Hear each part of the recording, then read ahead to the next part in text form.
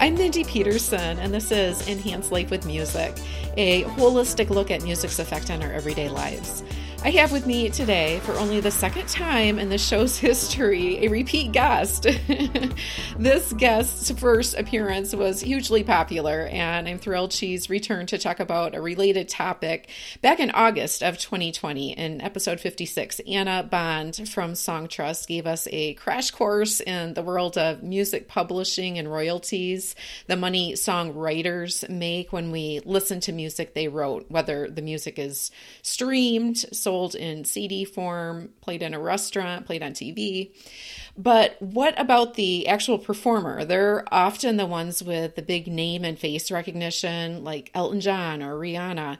But if someone else wrote the songs they're singing, they're not earning publishing royalties from their own performances. And if listeners are listening to this and saying, wait, what? Go back and listen to episode 56. Anna gives a really great explanation of how those music publishing royalties work. But how do the artists themselves get paid for their performances? Anna is incredibly adept at translating a fascinating and complicated industry into layperson's terms. Anna is the Senior Director of Global Business Development for Songtrust. Songtrust is the world's largest global royalty collection service. It helps artists know and access what they're owed. Welcome back to Enhance Life with Music, Anna. Thank you so much. I'm so glad to be a rare repeat guest. You are. Anna, we're focusing today on the performing artists' piece of the pie, how they get paid for their musical performances. And it seems like the best example to use in understanding how this works is the example of a cover album.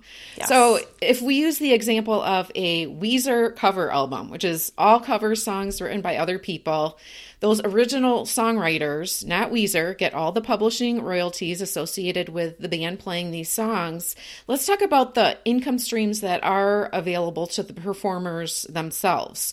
First of all, how are bands and artists paid by record labels for recording an album in the first place? So I'm in publishing now, but I spent 15 years on the record label side prior to that. So the master and publishing sides are friends, but they often misunderstand each other. So I'm very lucky to have, some information on both ends. So when you think of a pie and you think of a covers album and you think of a piece of the pie that goes to songwriters and the piece of the pie that goes to the performing artist, if the performing artist is a superstar like a Weezer, their piece of the pie is much bigger. It's more like the piece of the pie that's left over after you cut yourself a slice, even if it's a very generous, day after Thanksgiving breakfast slice. And that's because they have more negotiating power with the record label? There are just more royalties due to performing artists and specifically recording artists in this case. If we're talking about, recorded music, whether it's being streamed, whether it's being sold in CD, vinyl, download form, those deals for music recordings are between the performing recording artist, in this case Weezer, and the record label. The songwriters are they're a separate consideration when it comes to this type of arrangement. Now, there will definitely be a little bit of overlap in some cases. In some cases, record labels don't want you to do an entire album of covers. And if they have to pay out, publishing royalties more than a certain amount, they're going to take it out of your advance. It gets very complex and recoupment's involved. But generally, with record labels, when you're talking about a major or a high profile artist, you're often going to receive a percentage of, retail price of streaming revenue as the artist. And depending on how popular you are, depending on your leverage, you get a higher percentage. And generally, that percentage is going to be after recoupment of costs. Now, record labels, if you think about like a 20-page record contract, a lot of those pages, in addition to all of the kind of legalese about indemnification and stuff like that, that's going to be a lot of it. But a lot of it is going to be about what is recoupable. And that's basically like if your record label hires a radio promoter and they spend $100,000 promoting your single to radio, they aren't going to be entirely responsible for that. If you do end up making over $100,000 of royalties, some or all of that money is going to be paid back to the label before you get paid. And, in some cases that's a bad deal, but in some cases it's a great deal because, having a radio hit, having an amazing press campaign, having an incredible advertising campaign can go beyond record sales in how it enhances an artist's career. So it's not really cut and dry. And the first thing that's going to be recouped is your advance. If you are paid, say, $10,000, $1 million for recording advance to secure the rights for your album, or maybe a few albums or an album and a few options, that's going to be the first thing that's recouped out of your royalties. Then those additional recoupable costs, and then you'll get your percentage of what used to be the retail price or the wholesale price, but is now more a percentage of streaming revenue, since streaming is the main way that all of this happens. And you notice I mentioned publishing royalties. As we talked about before, there is that piece of physical sales and of streaming sales that goes to the songwriter. That's the mechanical royalty. There's an arcane inclusion in a lot of record contracts, which actually Rivers Cuomo of Weezer, so it's funny you mentioned him, has talked about publicly, where for whatever reason, the contract says we're only going to pay mechanical royalties up to 10 songs, and often it's only going to be 80% of the statutory rate, or some percentage that isn't 100%. So Weezer's original few albums were only 10 songs long for that reason, and Rivers Cuomo said that. So you'll think, okay, well, what if someone releases a 15-song album of covers? The record label doesn't have a deal with them as a songwriter, so they will have to pay the full statutory mechanical rate for all 15 songs to those songwriters. Yeah, now, this one revenue stream alone could just be incredibly complex, obviously. Wow. Oh, definitely. And it's even more complex when streaming comes into the equation, because whereas once record labels used to pay those mechanical royalties, now the digital service providers, which is Apple Music, Spotify, Tidal, anyone like that, they pay them directly to songwriters. And actually, just a few days ago, in the U.S., the Mechanical Licensing Collective just launched, and their entire remit is actually to put in one place and standardize and make transparent the availability of mechanical licenses to DSPs, and ensure that all writers are able to access their royalties, and they do those blanket licenses. So there's a lot less complexity when it comes to blanket mechanical licenses, getting paid from DSPs. It's pretty exciting. What? That's like a digital service provider. Sorry. Okay. Publishing is all acronyms. Yep. You got to stop me. But yeah, so digital service providers, and that's like your Spotify, your streaming services for the most parts. Well, that sounds like a move in the right direction to increase the transparency there. Absolutely. And it was created as part of the Music Modernization Act.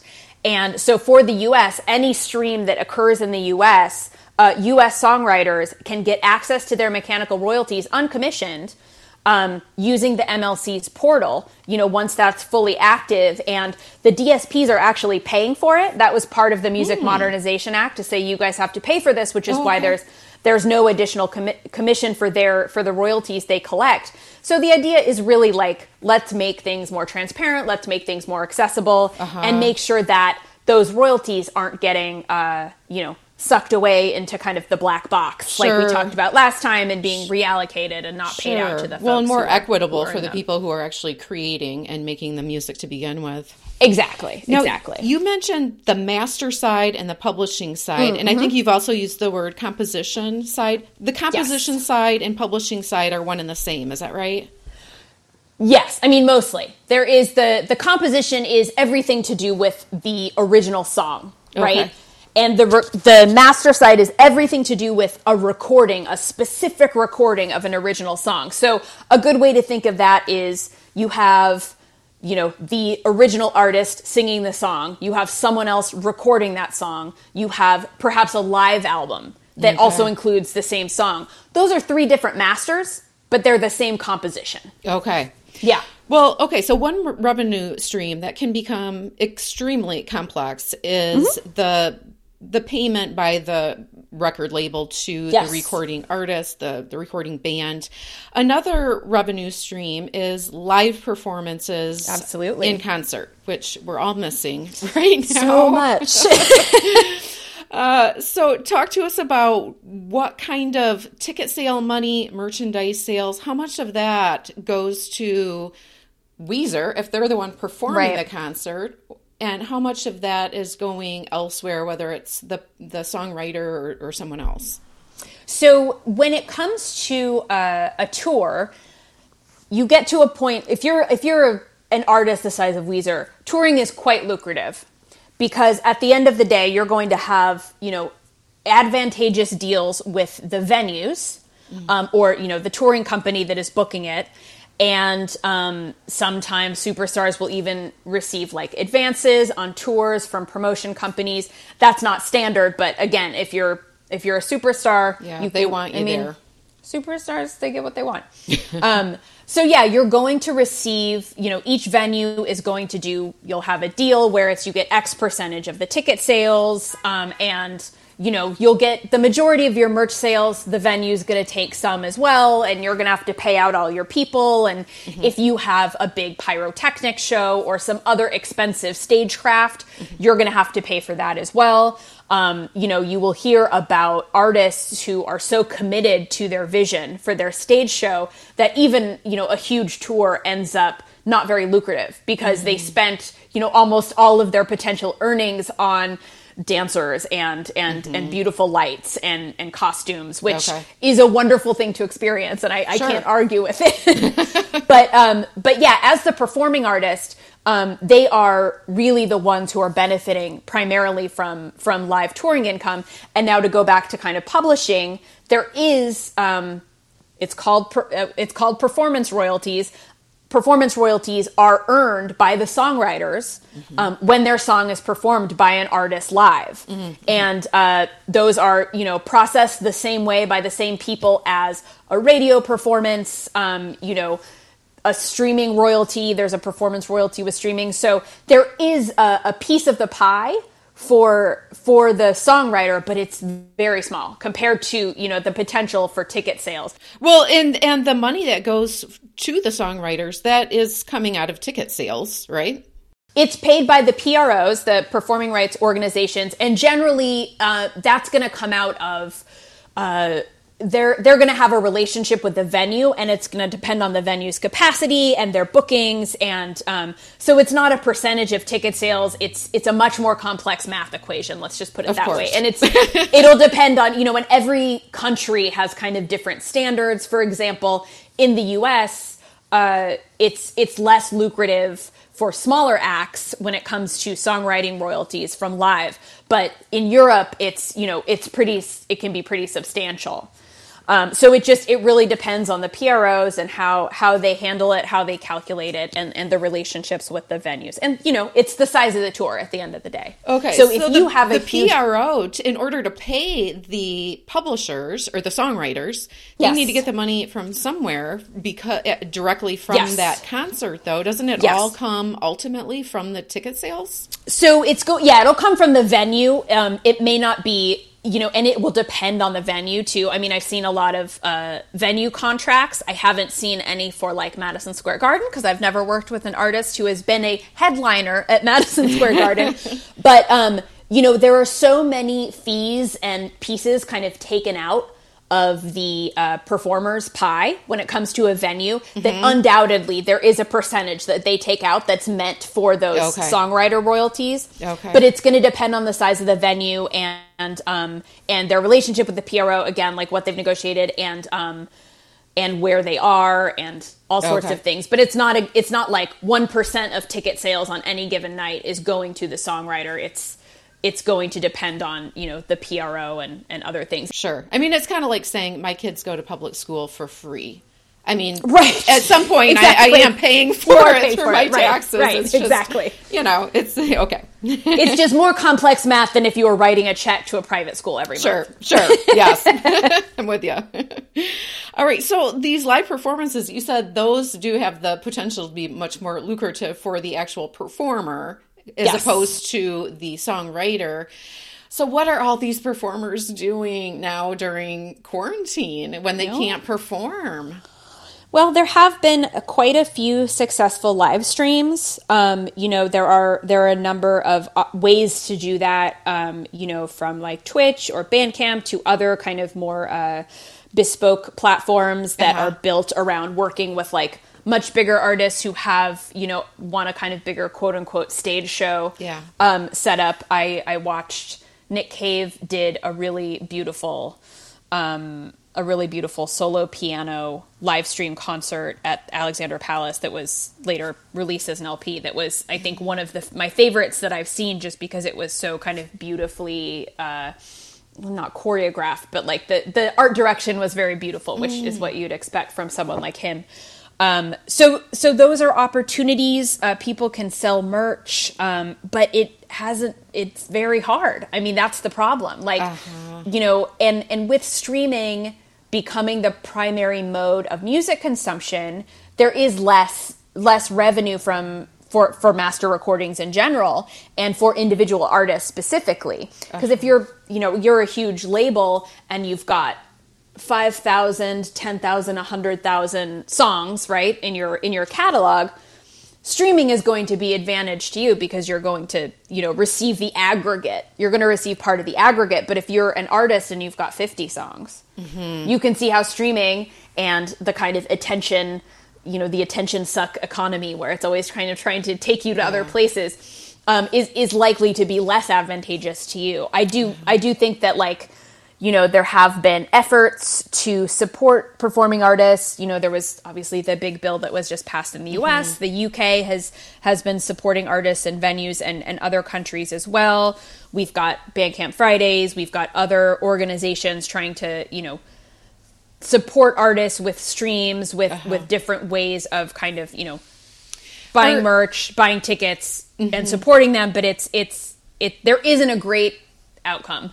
In this past 10 months, whatever it's been now, have performing artists been more likely to take on, say, ads and like, I'm going to be the voice of Verizon or, whatever it is, because they don't have the potential to perform and earn that income stream through concerts anymore? That's likely. But one thing I will tell you for sure, artists are a lot more likely right now to sell their publishing and their masters. So do you think that had a role to play, the quarantine, in Bob Dylan's big, huge... I mean, he's probably big enough. It doesn't really affect him that much. I actually read that it's a change to the tax law that I think he anticipated that the capital gains on selling his catalog would be much higher starting this year. That's a rumor. Okay, so and let's just if listeners aren't sure what we're talking about, was it December? Just this past December that Bob Dylan sold his catalog of over 600 songs to Universal Music for around $300 million. Something like that. So when something like that happens, Universal now will collect fees anytime his songs are sold, like those publishing fees, right? Absolutely. Yeah, they're getting the mechanicals for streams, for physical product, anytime it's on the radio, anytime it's licensed.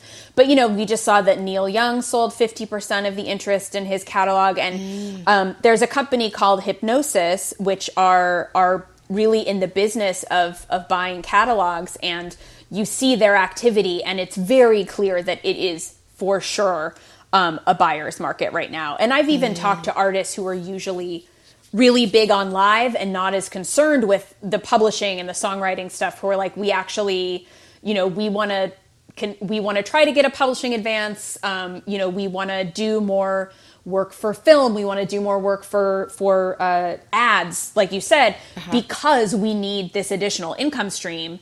And I think a lot of people are looking at it like, we were banking on live being our bread and butter every year. Yeah. And now they're realizing maybe we need to diversify, which is, very hard because, being a live performing artist, you're making an album every couple years, which is intensive, and you're on the road for several hundred days a year or even just a couple months. That takes a lot out of you. And when you have to also deal with all these other, revenue streams and composing for film and doing all these other things, it can be quite taxing. Sure.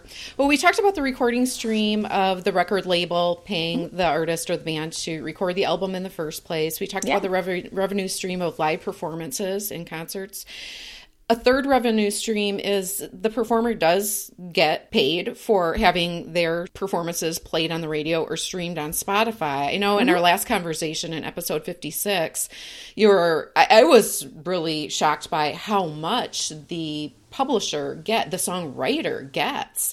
Talk to us about what piece of the pie the actual performing artist gets for songs that are streamed. So for streaming royalties, where it's an on-demand stream, like a Spotify or an Apple Music, it's a little bit different than streaming radio, like Pandora, where it's not on demand. Those are different royalty structures. Sure. But for a straightforward on-demand stream, you want to listen to Weezer, you click on their song. Sure.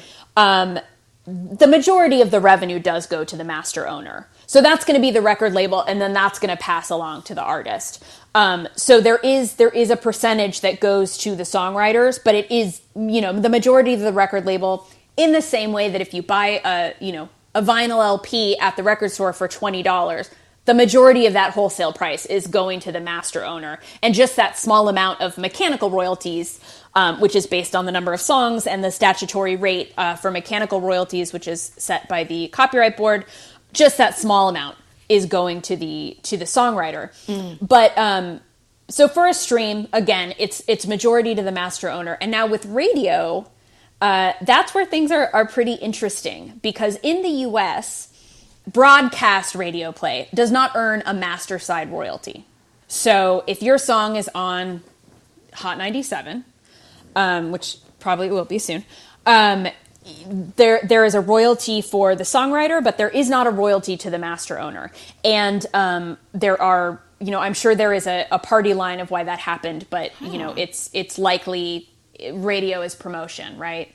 It actually costs a lot of money to get a song on the radio. Oh, interesting. And when you talk about the master owner, that is a label, unless some artist has their own label. Absolutely. Does Taylor Swift have her own label?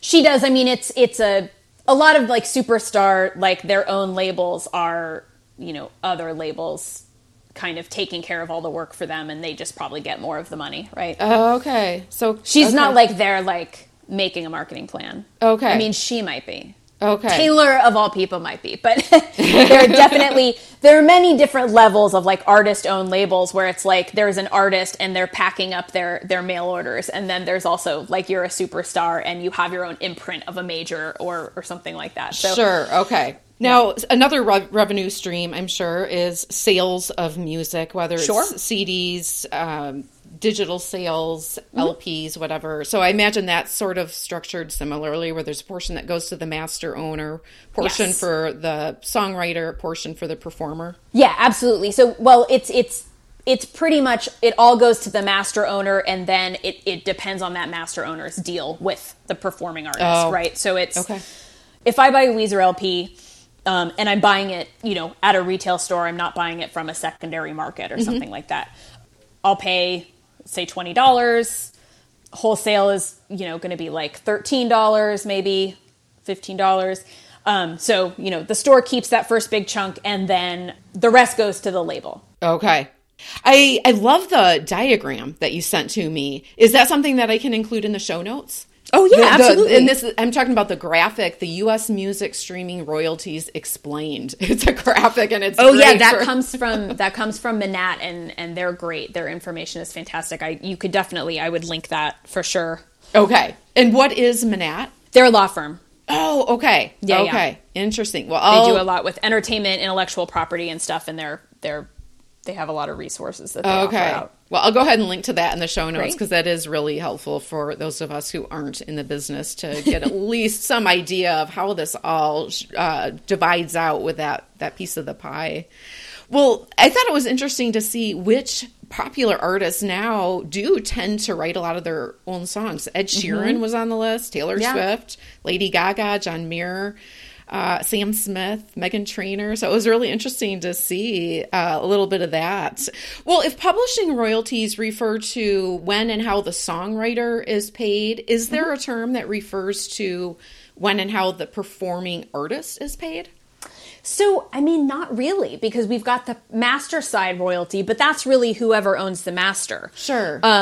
With publishing, it's whoever controls the publishing rights. So I think it's comparable, because with publishing, you can have a publishing deal, you can sell your catalog. Like, for example, the Bob Dylan sale, it's like Universal is now the rights holder and will receive the publishing money for that catalog. So it's pretty comparable, I think. Mm-hmm. Well, fascinating to hear a little bit more about what goes on behind the curtain and how the sausage is made when it comes to divvying up all the money that gets thrown around for some of the big name artists. Well, and they're going to have such huge teams too. So there's going to be so many, like they're going to take their piece of the pie and then they're going to have, a dozen people who get little sub pieces of that pie piece. So definitely complex. Well, I'll recommend to any listeners who have an interest in understanding more, I recommend that you go to Songtrust's website because they do have an excellent glossary of music publishing terms that's very helpful. And if any listeners are creators, not just songwriters or performers, but producers, managers, labels, Songtrust works with all people who have access to royalties through music creation and offers kind of one-stop shopping. Check out their website. They also have Songtrust. You guys do a great job with education. Tell us about, just real quick, about some of the different offerings that you have for education. Oh, yeah. I mean, our website is chock full of educational resources, and we have a PDF download called The Modern Guide to Music Publishing, and it's all free. That is basically a soup to nuts kind of a look at music publishing from the very, the early stuff, right? The master versus the publisher, and goes into some of the international picture and why it's even more complex than I have let on. Just to keep things interesting. And we have a ton of articles in our help center. We also have a blog that deals with, general music publishing topics. And the reason we have so many educational resources is because, it's filling a gap in what's available. For so long, music publishing and songwriter rights have been really hard for people to parse, for people to understand. And we really want to open the doors so that people can understand, okay, well, here are my rights and here's what I need to cover. And, we have a resource called the Royalty Checklist that's basically like, okay, well, you need to set up these 4 things when you've got a song. But yeah, it's like, you get those set up and you're at least covered for that, and you can go do the hard part, which is, touring, marketing, writing songs. the fun, the creative stuff. The fun part, but also the hardest part. Else. Yeah, exactly. Yeah. Well, you, Anna, are already familiar with the coda ending of these episodes where we close out our conversation with a musical ending. Do you have another song or story that you can share with us to close out this episode of about a moment that music enhanced your life? So this is a pretty serious life enhancement. So there's a band from New York called Parquet Courts who are probably my favorite contemporary rock band, and they have been for a long time. I used to work at a company called eMusic, which was a digital download store. And one of my coworkers, who was the head of editorial there, said, I think you'll like this. He sent me the record. I became obsessed with it. And then we started texting and chatting, jokes about the lyrics, references about the band. So this person introduced you to this band. He introduced me to the band. They were pretty new. Okay. eMusic did the first ever editorial feature about them. And, we learned through our shared love of Parquet Courts that we liked other things in common. We eventually, Parquet Courts played, I think it was CMJ. We went together as colleagues. And long story short, we're now married and have been for 5 years. Oh, well, you're right. That is serious life enhancement. It's a very powerful life enhancement. And I ended up later working with Parquet Courts when I was the US GM for Rough Trade, and they are, still one of my favorite bands and wonderful to work with. Thanks so much to Anna for delving into the complicated and fascinating world of royalties with us again. As always, there are links in the show notes to all of the resources we discussed.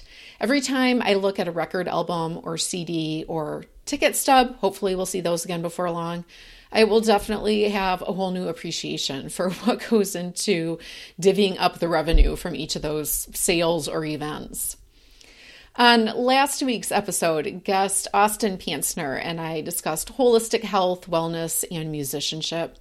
We also discussed the similarities between musicians and athletes and strategies to heal and prevent injuries. About 14 years ago, I had severe golfer's elbow and tennis elbow. It was a piano playing injury. It was seriously affecting my ability to play the piano and scoop ice cream and shake hands. If you've experienced this yourself, you know exactly what I'm talking about. I did find a tool several years ago that has been incredibly effective for me in healing and also preventing repetitive use injuries. I use this tool every day, and I have for years now, to prevent problems and because it feels so good. It's a self-massager called the Rolflex Pro. I use it mainly on my arms, from the wrist through the forearms, the elbow area, upper arm, all the way up to the shoulders. And also on my traps and the neck shoulder area. Those tend to be my problem spots. But it can be used on pretty much any body part because of how it's designed. It's super easy to control the pressure. I highly recommend it. I'll include a link in the show notes and also a photo of my Rolflex Pro in my workout area in my basement. Full disclosure, I did sign up as an affiliate a couple months ago with Rolflex Pro, so we'll receive a small commission at no extra cost to you if you purchase through my link. The Rolflex is eligible for reimbursement from flexible spending accounts and HSAs. It's also eligible for medical insurance reimbursement under certain situations. More information is on the Rolflex website. The Rolflex Pro can also be a great Valentine's gift idea for that person who is really hard to buy for. Or buy it for yourself and treat yourself to some self-care for Valentine's Day. If you'd like more gift ideas for Valentine's Day, I will put a link in the show notes to episode 71, an episode on research-based ways to gift music, which is the gift that keeps on giving. Thank you so much for joining me today. Until next week, may your life be enhanced with music. This is Bob Bender, host of the Business Side of Music podcast. Check out our show where we talk about all things related to the music industry. We laugh, we share memories, we discuss what's worked and what didn't work. Our industry is always evolving and can never be locked inside a box. From the rookie fresh off the bus to the well-seasoned professional wondering which new direction to take their career, our show covers all the bases. Join us as we chase this elusive animal we like to call the music industry. Check us out at businesssideofmusic.com.